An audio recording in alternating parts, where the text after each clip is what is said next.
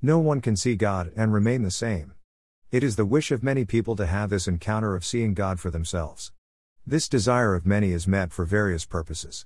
For the agnostic or atheist, this will solve all their problems of doubt about the existence of God. To the faithful, it will be a sign of God's approval of their faith, since God desires more to be in the company of the righteous.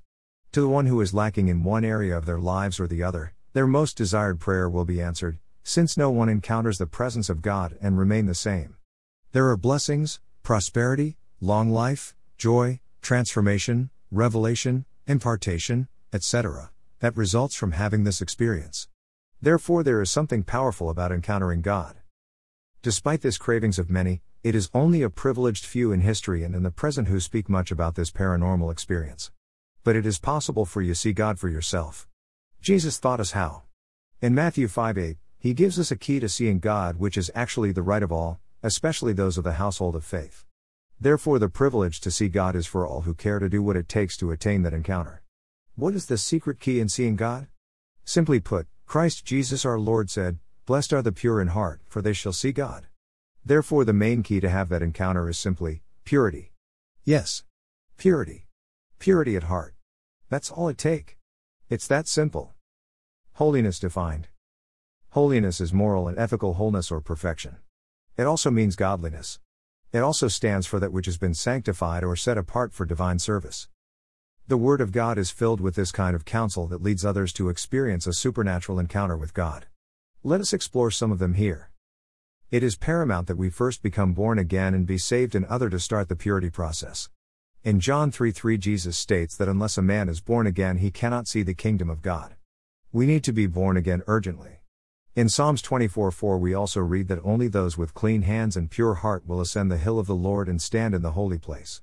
These are those who do not lift their soul to falsehood, men and women who will not cheat or seduce others.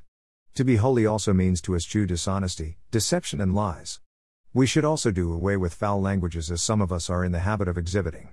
Ephesians 4:29 warns us of this. 2 Timothy 2:22 also warns us to flee youthful passions and pursue righteousness, faith, love and peace, and move with those who call on the Lord from a pure heart. This therefore means that those we deal with as our friends should be godly, since evil company corrupts good manners. As 2 Corinthians 6:14 ff notes, we should not be unequally yoked together with unbelievers. It matters who your friend is. It will affect your purity. In 1 Peter 1:22 we are encouraged to obey the truth and love one another in truth. Therefore, critical to our staying pure and holy is our obedience to the Word of God and walking in love. In our generation most Christians do not have a place for the Word of God, not to speak of obeying it. But there is no way anybody can be an effective Christian without reading and heeding daily to the commands of God and His Word. As James 1:22 states, we should be doers of the Word and not just hearers only. Secondly, love is the summary of the entire Word of God. By loving, one fulfills the whole law of God. And so by becoming obedient to God's Word and walking in love, one will surely see God. In Hebrews 12:14 ff we are also warned against being bitter or sexually immoral to stay pure.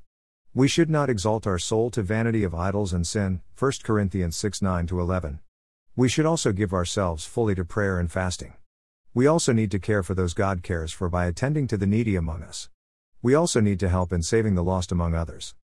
When we have done so as just prescribed above, there is no way that we will not encounter God in various spheres of life. Not only will we see Him, but we will also have His presence in all that we do. We will be greatly blessed of Him.